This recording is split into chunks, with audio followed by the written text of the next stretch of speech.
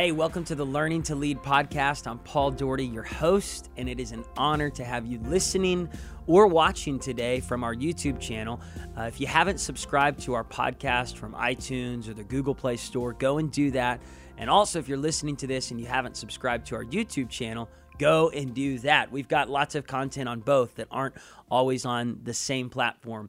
Hey, we love you guys so much. I'm talking about leadership. I'm talking about learning leadership. And today I want to talk to you about embracing the process of leadership.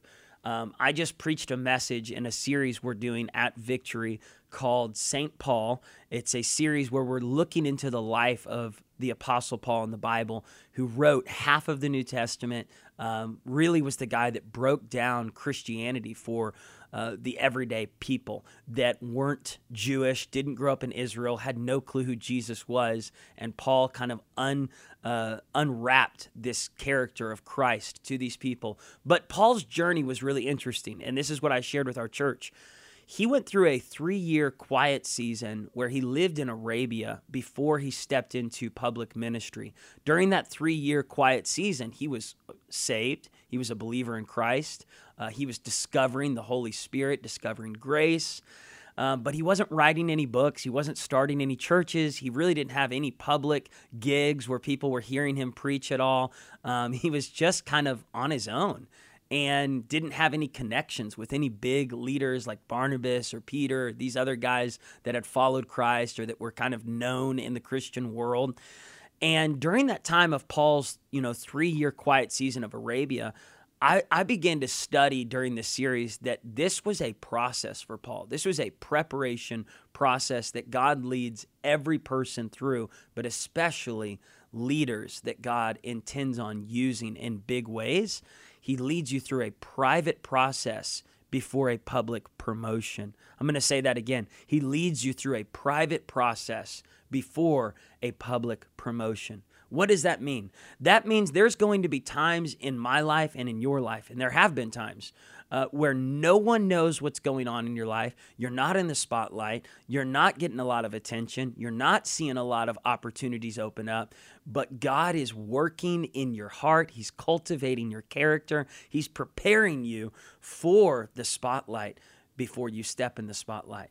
And I'll say this, some people think, well, no, maybe God's preparing the spotlight for me. No. The spotlight's already ready. Like God doesn't have to work on your blessings. Your blessings are already lined up. Your opportunities, they're already lined up. He doesn't have to prepare those for you.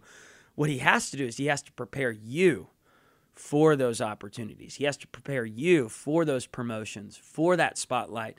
And God often does that in the dark places. Arabia was a dark time in Paul's life where no one knew him. And in the olden days, before Instagram showed up, where everything was instant, pictures had to be developed in a dark room. People would take pictures on a camera, take them into a dark room, and that's where they would begin to unfold what this picture could hold in the dark place. In the same way, God is preparing you in that dark place, and he's unfolding who he's called you to be.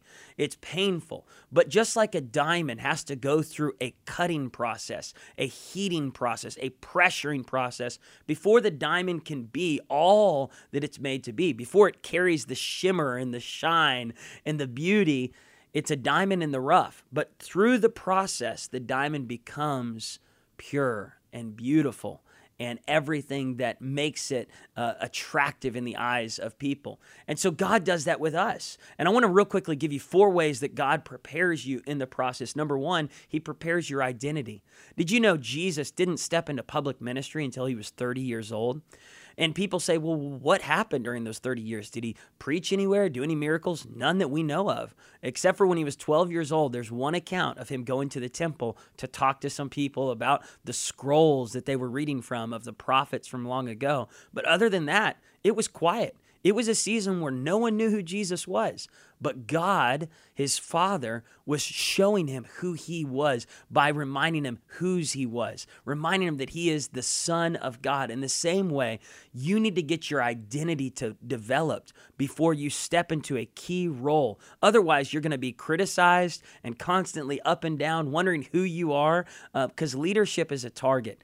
And I'm telling you, if there's one thing I've learned when I stepped in leadership is the more you grow in leadership, the more criticism attract, the more encouragement you attract. And if you're riding on the roller coaster as if your identity is built on the compliments of man, it's also going to die on the criticisms of man. So I had to continually find my identity back in Christ. No. I know who I am because of whose I am. Secondly, God prepares our perseverance in the process.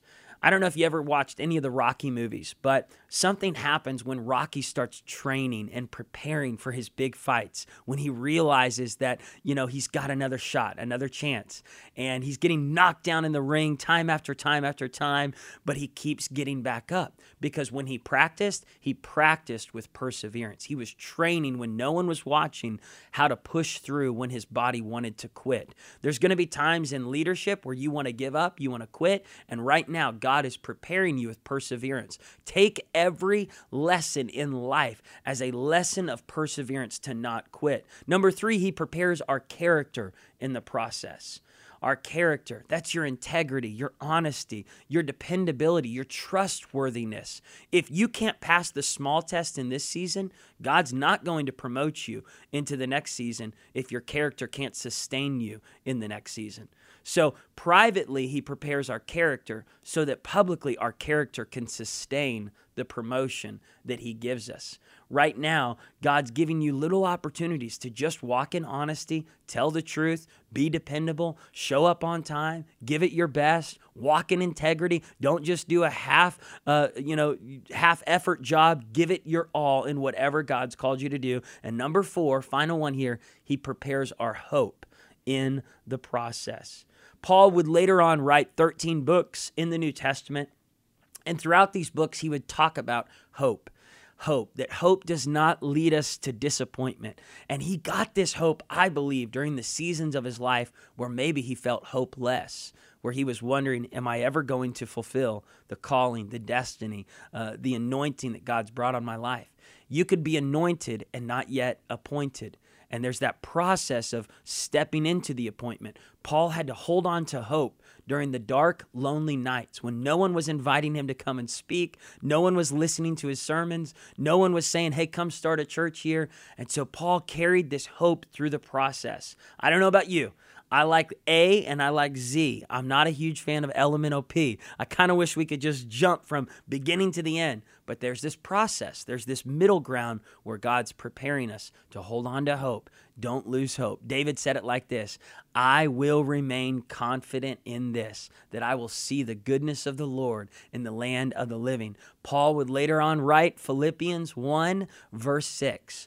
For I know he who started this work in me will be faithful to complete it until he returns, and he'll bring me to a flourishing finish. So Paul had this hope all through the journey. I want to encourage you, no matter what you're walking through, embrace the process. God is preparing you for more. You were born for more. You were born for greater. You will fulfill your destiny. God's not finished with you yet. Your best days are still in front of you. Don't lose hope.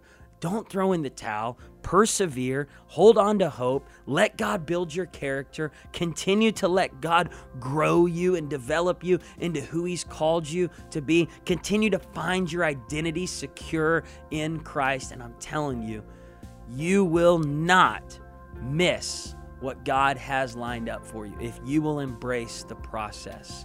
Love you so much. Keep on leading, keep on learning, and remember, your best days are right in front of you.